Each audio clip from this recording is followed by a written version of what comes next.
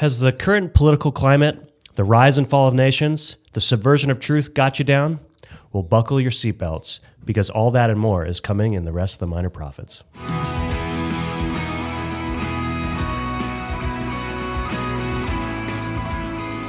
Welcome to Daily Gospel, equipping you to know God through His Word and His Son, Jesus Christ. My name is Keith, and this is Brandon. We are pastors here in Santa Cruz, California at Gospel Community Church. Welcome to today's podcast. We're so excited to talk more about the Minor Prophets. Yeah. And hey, don't forget to like, subscribe, comment, all that good stuff. Yeah. You sound a little hoarse. Well, you've been feeling under the weather? A little under the weather. A couple weeks now? Couple months. Couple years now. No, it's all the screaming at your children. Well, they're... Lost your voice. My daughter's 2, and, she needs some talking to. Yeah.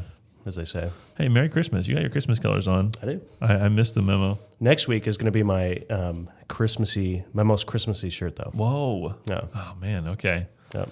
That's a lot of pressure. I'm leading up to it right now. Yeah, okay. Very exciting. But it's going to be after Christmas, so. Oh, that's right. It's okay. It's a celebration. Anyway. Sweet. Well, let's talk about Minor Prophets, man. We got some good ones today. Yes, I love it. We do Nahum, Habakkuk. Habakkuk. Habakkuk. Habakkuk. That's my favorite Santa Cruz version. Yeah, Zephaniah. Santa Cruzese translation. Habakkuk. Yeah. Zephaniah, who's not Zechariah. It's very confusing. Oh, yes. Too similar of names, but we're in the thick of it here, guys. We are so close to the end. This is second to last episode, right? I know. Can you smell that sweet victory coming? I can smell the victory. I can taste it. It's a marathon. You're on mile 26. Yep. You're just like that close to the finish line. So have you ever ran a marathon? Of course not. Why would I do something so insane? I totally agree. I was going to say, if you had, you're insane. No. What? Have you seen marathon runners? like do you want on the side of the road? Yeah, I've seen. No, just like how the ones who do it professionally, like pee themselves. They're like gaunt. It's very sad. Yeah. No offense if you're a marathon runner. Maybe people are into that. I don't know. I just feel like sprinters are ripped, and then long distance runners, they look so sad. Yeah. Well, because their whole life is running long distance. It's not good for you. Like, I don't think it's good for you.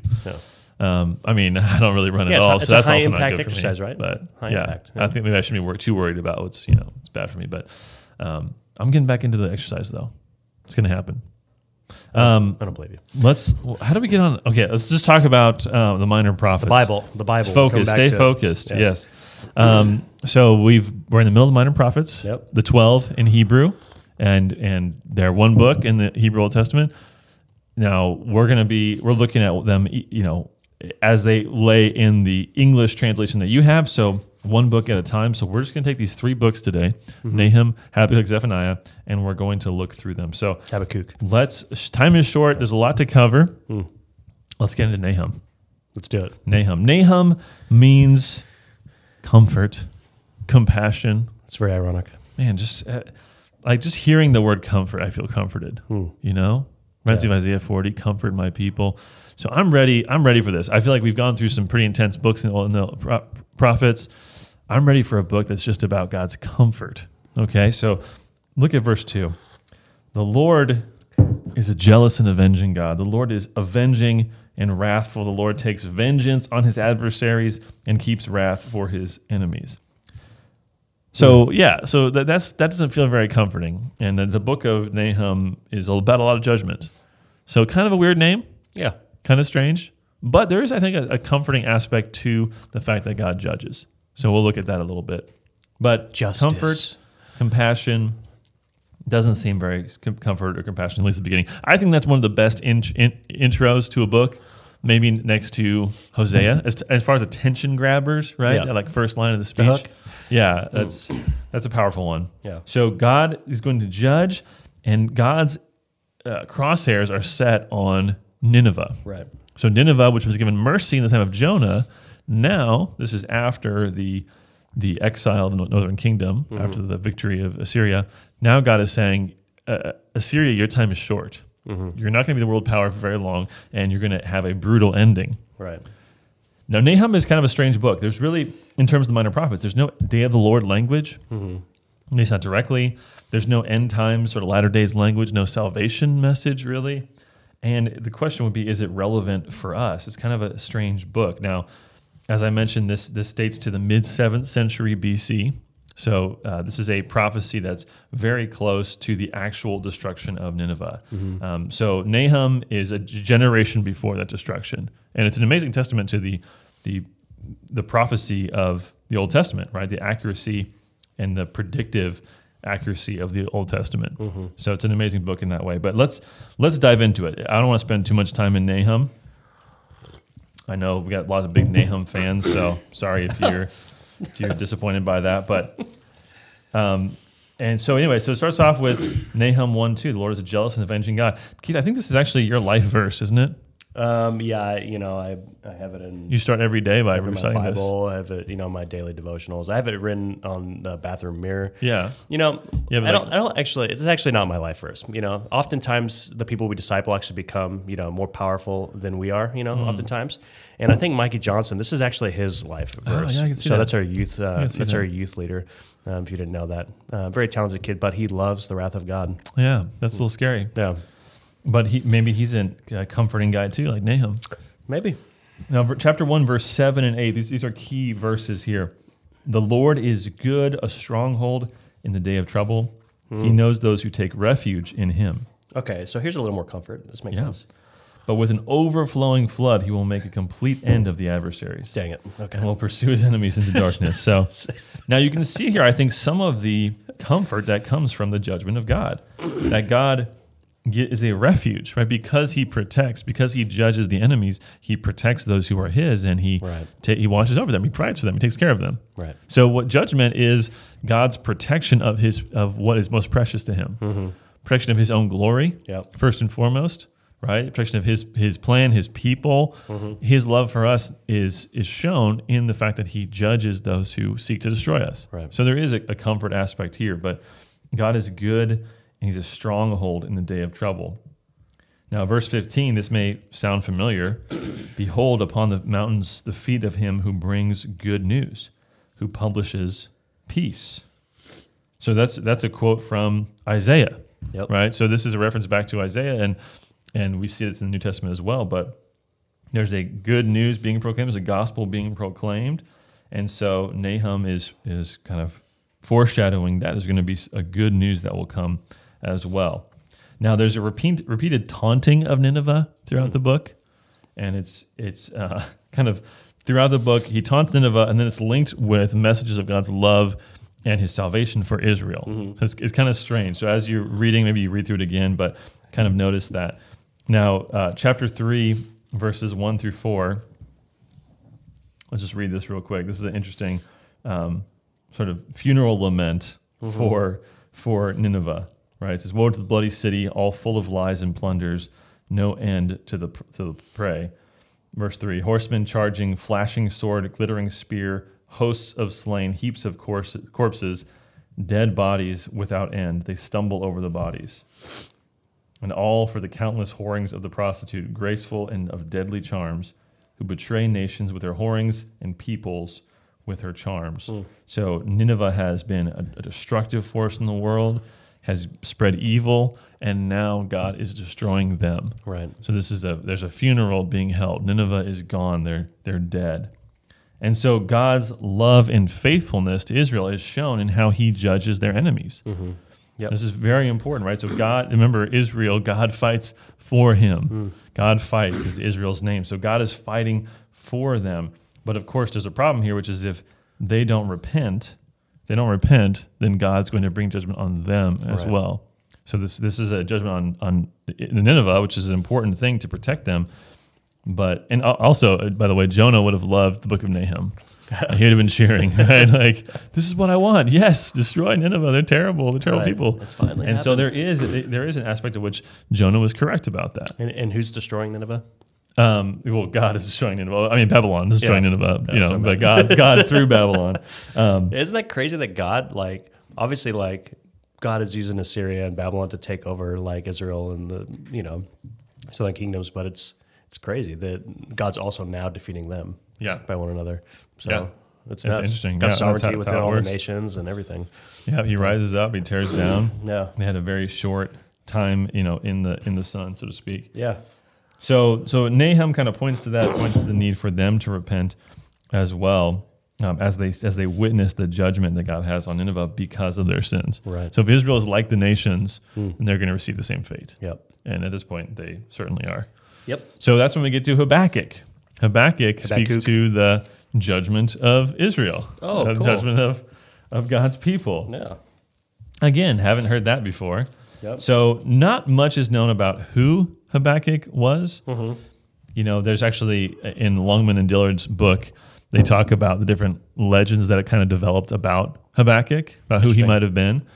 So some say he was a Levite serving the temple. Okay. Some say he was the son of the Shunammite woman who Elisha raised from the dead. Wow. The kid is raised from the dead, because Habakkuk's name means like embrace or hug. Also a very happy name, right? Yeah. Embrace. And so there's a phrase in that story where Elisha embraces, right, in order to resurrect him, embraces him. Wow. And so there's people who are, Habakkuk, that connection, maybe that's where he got his name.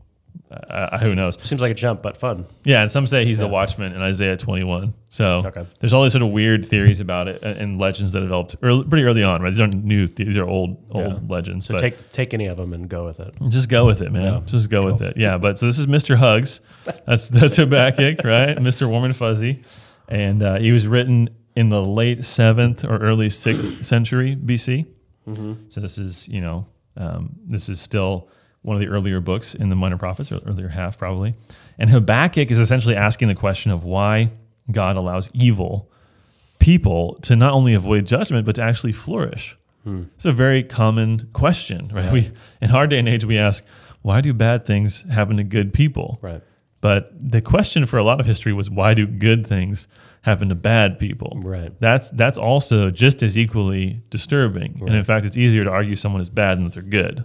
We're Calvinists, so of course we could. Yep. So there are no good people per se. But God's response to that question is shocking. It's shocking. It's very interesting. So it's written as a dialogue with God. So it's basically structured around a series of exchanges between Habakkuk and God. And then it ends with a psalm written by Habakkuk, a beautiful psalm, displaying his trust in God. Yeah. And his rest and his faith in God, despite maybe his not understanding fully why God is doing what he's doing. Very cool. So should we jump in? Let's do it. So Habakkuk starts with a lament, as I mentioned, about how the wicked prosper. So verse 2, we see Habakkuk saying, "O Lord, how long shall I cry for help, and you will not hear, or cry to you violence, and you will not save?" Verse 3, "Why do you make me see iniquity, and why do you look idly at wrong? Destruction and violence are before me, strife and contention arise. So the law is paralyzed, justice never goes forth, for the wicked surround the righteous, and justice goes forth perverted." So he's saying you're not doing anything about this oppression and violence, and I'm crying to you, I'm calling to you, and you don't respond. Right. And so all of a sudden, God does respond. God begins a dialogue with Habakkuk, and he essentially says, "Don't worry, I'm going to judge those that are prospering right now." Right. So verse 5, "Look among the nations and see, wonder and be astounded, for I'm doing a work in your days that you would not believe if I told. For behold, I'm raising up the Chaldeans, that bitter and hasty nation." So he starts to go on about the Chaldeans and who they are and how strong and powerful they are. So in other words, God is saying, I'm going to fix the problem that you're talking about by bringing judgment on these people. I'm going to bring judgment on Judah. But I'm going to do it with the Babylonians, the Chaldeans. So that doesn't solve the problem for Habakkuk. His whole question was, why do wicked people trample on others? And so you're going to bring more wicked, like worse people to trample on your people. Right. So this just heightens the question. And God even acknowledges their idolater, right? Verse 11, their own might is their God. So it makes no sense. These aren't believers in God. Right. So Habakkuk protests. So there's another exchange here, right? So in verse 12, this is the second interaction they have. And he says, he's upset, right? He says, verse 13, "You who are of purer eyes than to see evil and cannot look at wrong, why do you idly look at traitors and remain silent when the wicked swallow up the man more righteous than he?" The Babylonians are worse, right? Why would you use them and allow them then to escape judgment? Right. And so he's questioning God, and then God responds again in chapter 2, verse 2. So he begins to speak to, and this is maybe one of the most important verses in the entire Old Testament. So it's contained here, right? This is quoted so many times in the New Testament in key books at key points. Mm-hmm. So he says, write the vision, chapter 2, verse 2, make it plain on tablets so he may run who reads it. For still the vision awaits its appointed time. It hastens to the end. It will not lie. If it seems slow, wait for it. It will surely come. It will not delay. So he's saying, I'm going to do what I'm going to do in the time that I'm going to do it. Right. So just wait. Be patient. Verse 4, behold, his soul is puffed up. It is not upright within him. But the righteous shall live by his faith. So that's that key verse. Theme of Habakkuk. Huge theme in the New Testament. Huge verse. The righteous will live by faith. Mm-hmm. So he's saying, you need to trust in me, right? You need to trust in me that humans can't understand God's plan. And so the righteous are going to trust that God will keep his promises. Mm-hmm. You have to trust in God. And this is such an important verse. In fact, the Talmud says Moses gave Israel 613 commandments. David reduced them to 10, Isaiah to 2, but Habakkuk to 1. The righteous shall live by faith. I'd love to hear what they thought with David and Isaiah. But anyway, but I think that's a powerful point, and they understood the centrality of that faith is what makes you righteous. Faith is what makes you live, right? And so God is calling his people to trust in him. This is a central command, faith alone, as we would know it. So he goes on to issue 5 woes to the Chaldeans. Mm-hmm. So God is, rebuking the Chaldeans as well and saying that he's going to judge them. So woe and judgment is going to come upon them as well. God's not, excusing them from their sins. And then we see a very familiar verse, chapter 2, verse 14. This is, again, Isaiah. For the earth will be filled with the knowledge of the glory of God as the waters cover the sea. So God's going to extend his glory. So he's going to destroy the enemies of Israel, and he will one day restore everything. Right. God is in control, and his glory will reign, and it will be seen. That's God's ultimate purpose. Right. So you have to trust in that. And then the book ends with this final psalm in chapter 3. And it's beautiful, and Habakkuk is reflecting on what he's learned and the route that he needs to live by faith. Mm-hmm. Right. So he says in chapter 3, verse 2, O Lord, I have heard the report of you, and your work, O Lord, do I fear. In the midst of the years, revive it. In the midst of the years, make it known. In wrath, remember mercy. So yes, God, you're wrathful now, but remember your mercy. Remember your compassion. Right. Forgive us. And then we see a really beautiful psalm. We won't look at all of it, but at the very end here, verse 16, it says, I hear my body trembles, my lips quiver at the sound, rottenness enters into my bone, my legs tremble beneath me, yet I will quietly wait for the day of trouble to come upon people who invade us. Right? God is going to judge, just like we saw in Nahum. Yeah. There's comfort to that. And Habakkuk is trusting that God will do that in his time. Yeah. And so he ends with this, verse 17, though the fig tree should not blossom, nor fruit be on the vines, the produce of the olive fail, and the fields yield no food, the flock be cut off from the fold, and there be no herd in the stalls, yet I will rejoice in the Lord. I will take joy in the God of my salvation. So he ends with this, this statement of, even if everything goes wrong, even though everything fails and we don't have what we need, right, we can always trust in God. That's awesome. And he is worth trusting in, even when everything, especially when everything else fails. Right. And so we look to him. So he demonstrates at the end what it means to be a righteous person who lives by faith. Amen. Cool. And our last book for today, Zephaniah. Huh? Zephaniah. So Zephaniah means hidden treasure.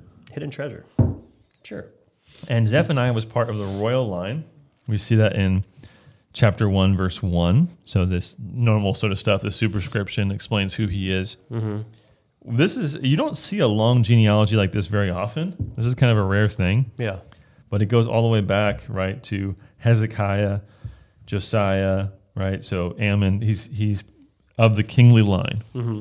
He's not the rightful king, but he is in that family. Mm-hmm. And so he's part of the leadership, and he's again going to focus on calling out the leaders of Israel. of Judah, I should say. Yeah. So it's hard to be sure about the date of Zephaniah, but he's probably 7th century BC. Okay. So he's looking to a coming invasion of Judah and the destruction that it's going to bring. So as I mentioned, his name means hidden treasure, and so we're going to see a little bit about that, I think. Remember that because it will come up a little bit in the book. Themes in this book, structure, first of all. We see judgment first on Judah, and then judgment on the nations, and then there's this final message of salvation. Mm. And I do love Zephaniah. I think it's an underrated book. It focuses on God's salvation through judgment, so how judgment brings God's salvation, and it has the only time in the Bible where God sings. Interesting. I really like that. I like, the only time in the Bible where God laughs is Psalm 2, right, when he's laughing at the nations that rage against him. Yeah. When God sings, he's singing over. Well, you'll see. It's a beautiful thing. It's a beautiful thing. So themes in this book: Day of the Lord, obviously judgment, big theme again. The grace of God, and also the restoration and the remnant. So we're going to see these themes. So it's very, in that sense, it's sort of typical themes we've seen in the rest of the minor prophets. But let's get into this. This will be our last book that we cover for today, and then we'll look at how the gospel connects with these passages. So we see the day of the Lord is coming, chapter 1. So we see it starts off with flood language. So chapter 1, verse 2, I will utterly sweep away everything from the face of the earth, declares the Lord. I will sweep away man and beast. I will sweep away the birds of the heavens and the fish of the sea and the rubble with the wicked. I will cut off mankind from the face of the earth, declares the Lord. So this is the same kind of language we saw in the flood. Right. So he's going to uncreate. He's going to return the world to its creation status, right, to its original form. That's kind of the idea. And this is a picture of the worst and most severe kind of judgment. So that's what God's going to do. And he speaks again about the day of the Lord. Verse 7, be silent before the Lord God, for the day of the Lord is near. The Lord has prepared a sacrifice and consecrated his guests. So God is, the day of the Lord is coming. God's going to judge. And yet there are people in this time that didn't believe that God was going to judge. They thought that God was distant, he didn't care. It's kind of like today. Yeah, absolutely. It's kind of like the first temptation, right? Yeah. You will not surely die. Yeah. So verse 12, at that time he says, I will search Jerusalem with lamps, and I will punish the men who are complacent, those who say in their hearts, the Lord will not do good, nor will he do ill. God's not doing anything, not good or bad. Their goods shall be plundered, their houses laid waste. Though they build houses, they shall not inhabit them. Though they plant vineyards, they shall not drink wine from them. So everything they do is going to be frustrated. Can you imagine planting a vineyard? First of all, can you imagine planting a vineyard? No. That sounds terrible. But can you imagine doing that in order to get some great wine and you never get to drink it? It'd be so sad. Be very sad. Building a house. I can't build a house. You built a little thing in the shack in the backyard where Caleb lives. A shack, yeah. Yeah, a little doohickey. Yeah. But yeah, can you imagine putting all this work in and not being able to enjoy it? Horrible. So God's going to frustrate everything they do. And then verse 18, chapter 1, neither their silver nor their gold shall be able to deliver them on the day of the wrath of God. Ooh. So they've trusted in the wrong things, and it's not going to be able to save them. Right. So how should God's people respond? Chapter 2, verse 3, seek the Lord, all you humble of the land, who do his just commands. Seek righteousness, seek humility. Perhaps you may be hidden on the day of the anger of the Lord. Perhaps you may be hidden, right? So what Zephaniah's name means hidden treasure. Perhaps you may be hidden away and saved, right? That you are his hidden treasure, right? If you trust in him, that God's going to protect you. And so we see, more of these woes on the nations. And then in chapter 3, kind of fast forwarding to the good part, I guess, but we see God's mercy. I mean, I love this, right? For chapter 3, verse 9, for at that time I will change the speech of the peoples to a pure speech, that all of them may call upon the name of the Lord and serve him with one accord. So God's going to change their evil, change their language. It's interesting phrasing, right? And allow them to serve him with the whole heart. He's going to unite them. Verse 11, on that day you shall not be put to shame because of the deeds by which you have rebelled against me. For For then I will remove from your midst your proudly exultant ones, and you shall no longer be haughty in my holy mountain. So you're not going to be ashamed because God's going to cover that, take that away, cleanse you. But I will leave in your midst a people humble and lowly. They shall seek refuge in the name of the Lord. And then it says, they shall graze and lie down, and none shall make them afraid. So this is total salvation. Right. God's going to bring them into the land, make them secure, give them everything they need. It's beautiful. It's beautiful. And so we see here at the end, God singing over his people, right? Verse 17, the Lord your God is in your midst, a mighty one who will save. He will rejoice over you with gladness. He will quiet you by his love. He will exult over you with loud singing. So God is so joyful about his people and the salvation he brings that he's singing over them, rejoicing in them, taking pleasure in them. When God saves, we often think, I think we can think in a formulaic way, right? God does what he's supposed to do, right? It's for his glory. It's kind of big picture, but we don't think often, at least I forget sometimes, that God delights in the people he saves. God is overjoyed, right? Like a groom on his wedding day. Right. He's excited about his people. He cares about his people. And so he sings over them, he protects them, and he's merciful to them. And then it ends with verse 19, behold, at that time I will deal with all your oppressors, and I will save the lame and gather the outcast, and I will change their shame into praise and renown in all the earth. At that time I'll bring you in, at that time when I gather you together, for I will make you renowned and praised among all the peoples of the earth, when I restore your fortunes before your eyes. So God's going to bring his people back and give them what they've lost, right? And give them so much more. Because, of course, having God is the most important thing, and he's the source of all of that. So God's going to bless them, make them fruitful. It's just a beautiful picture at the end, right? And I love that. I love how there's this pattern of God's going to judge, but through that, he's going to work his salvation for his people. That promise is always there, and that's what we can trust in.